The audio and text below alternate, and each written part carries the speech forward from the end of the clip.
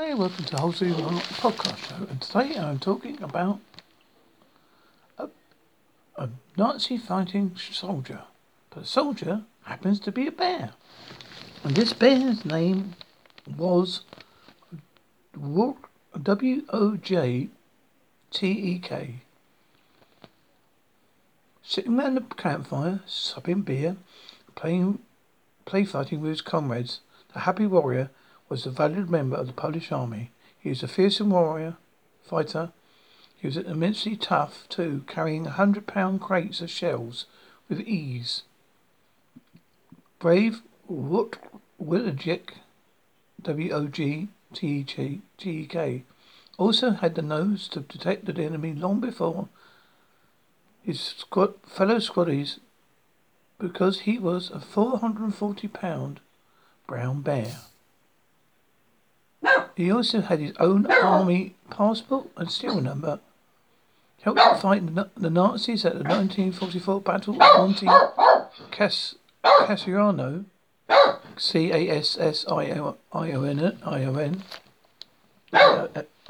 Yes, that's Mitzi trying to join in, sorry about that.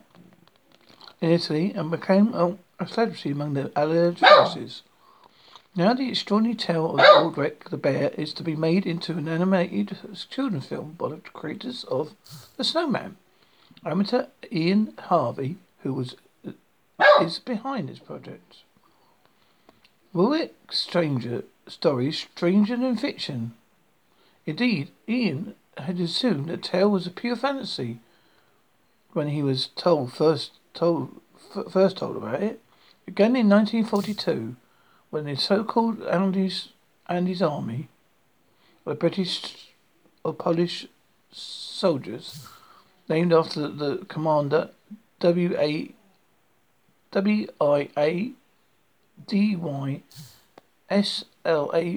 Andes, was taken under British command to the Middle East, where it helped to push back advancing German forces.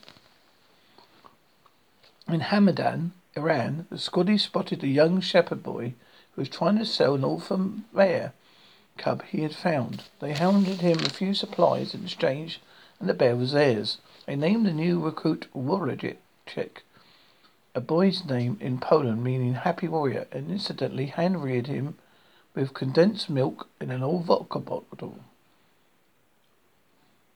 War veteran Wojceknarebski,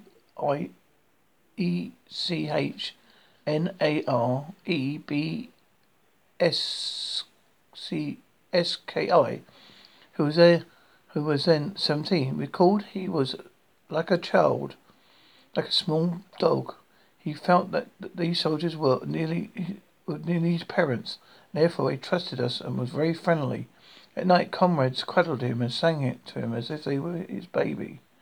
As he grew, Wojtek was trained to carry heavy mortar rounds, a skill that later led the unit to adopt a picture of a bear carrying a shell as an emblem. Author Eleni Orr, O-R-R-R, who wrote the book Wojtek the Bear, Polish war hero, said, "He was very spoilt. He was totally humanized. He had no idea he was a bear. The funniest sight was when Wojtek had a tantrum. If he didn't get what he wanted, he would lie on his ground and kick his legs like a toddler in a supermarket. After 3 months camped in the troops just outside Tehran, the bear was given to the 22nd Artillery Supply Company. I travelled through Iran, Syria, Palestine and Egypt with the unit. Wojtek was a character. He copied his comrades' behaviour, eating lit cigarettes and slurping down a bottle of precious beer, if anyone was generous enough to give him one. Speaking on the BBC in 2011, old soldier Wojciech said, "For him, one bottle of beer was nothing. He was weighing 440 pounds. He didn't get drunk." In 1944, when the unit came to travel from Egypt to Italy by boat to advance with British soldiers against the German and Italian forces, the idea of leaving him behind was simply unthinkable. Indeed, an ingenious plot was hatched. The serviceman quickly obtained an authorization from the head military office in Cairo. That made the bear an official soldier, which allowed him to travel. It must have been the most unbelievable experience of a British soldier, Archibald Brown, when he was tasked with processing the unit that had just arrived in Naples by the ship from Alexandria. When he found one member of the unit was missing, Private Wojtek, Brown was met with fits of laughter from the assembled unit. The colonel explained, "Well, he's only understands Polish and Persian." Before introducing Brown to their hairy comrade, in Italy, Wojtek caused another stir while travelling with his unit along the Adriatic coast. WOJCIECH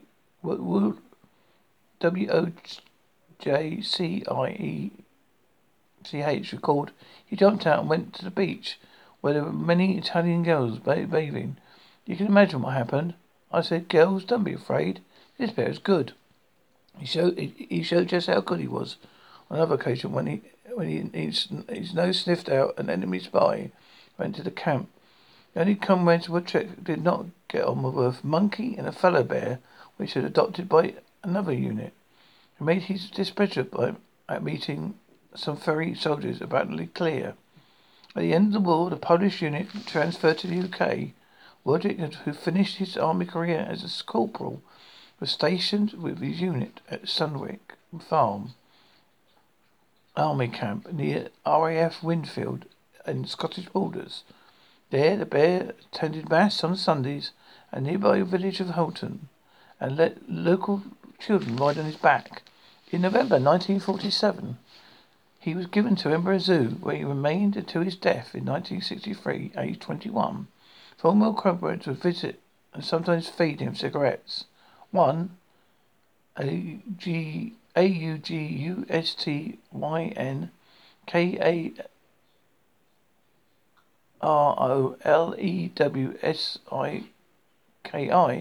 who lived in Hutton and died in 2012, recalled, as soon as I called his name, he'd sit on his backside, shake his head, wanting a cigarette.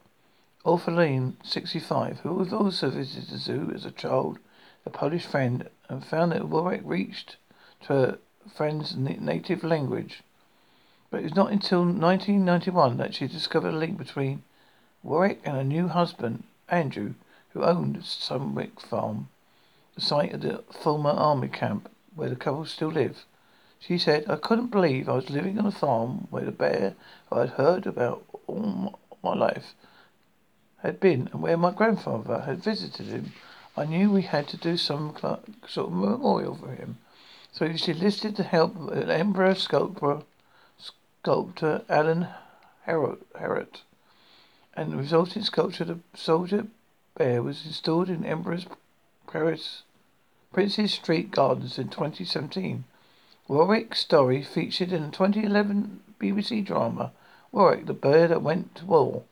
There are plans for a feature film too. The bear's efforts to co-producer to the war effort also been recognised with a plaque at the Imperial War Museum in London. The new animated film already has funding from Poland, and Ian Harvey hopes to gain a British partner with BBC, Channel 4 or Netflix.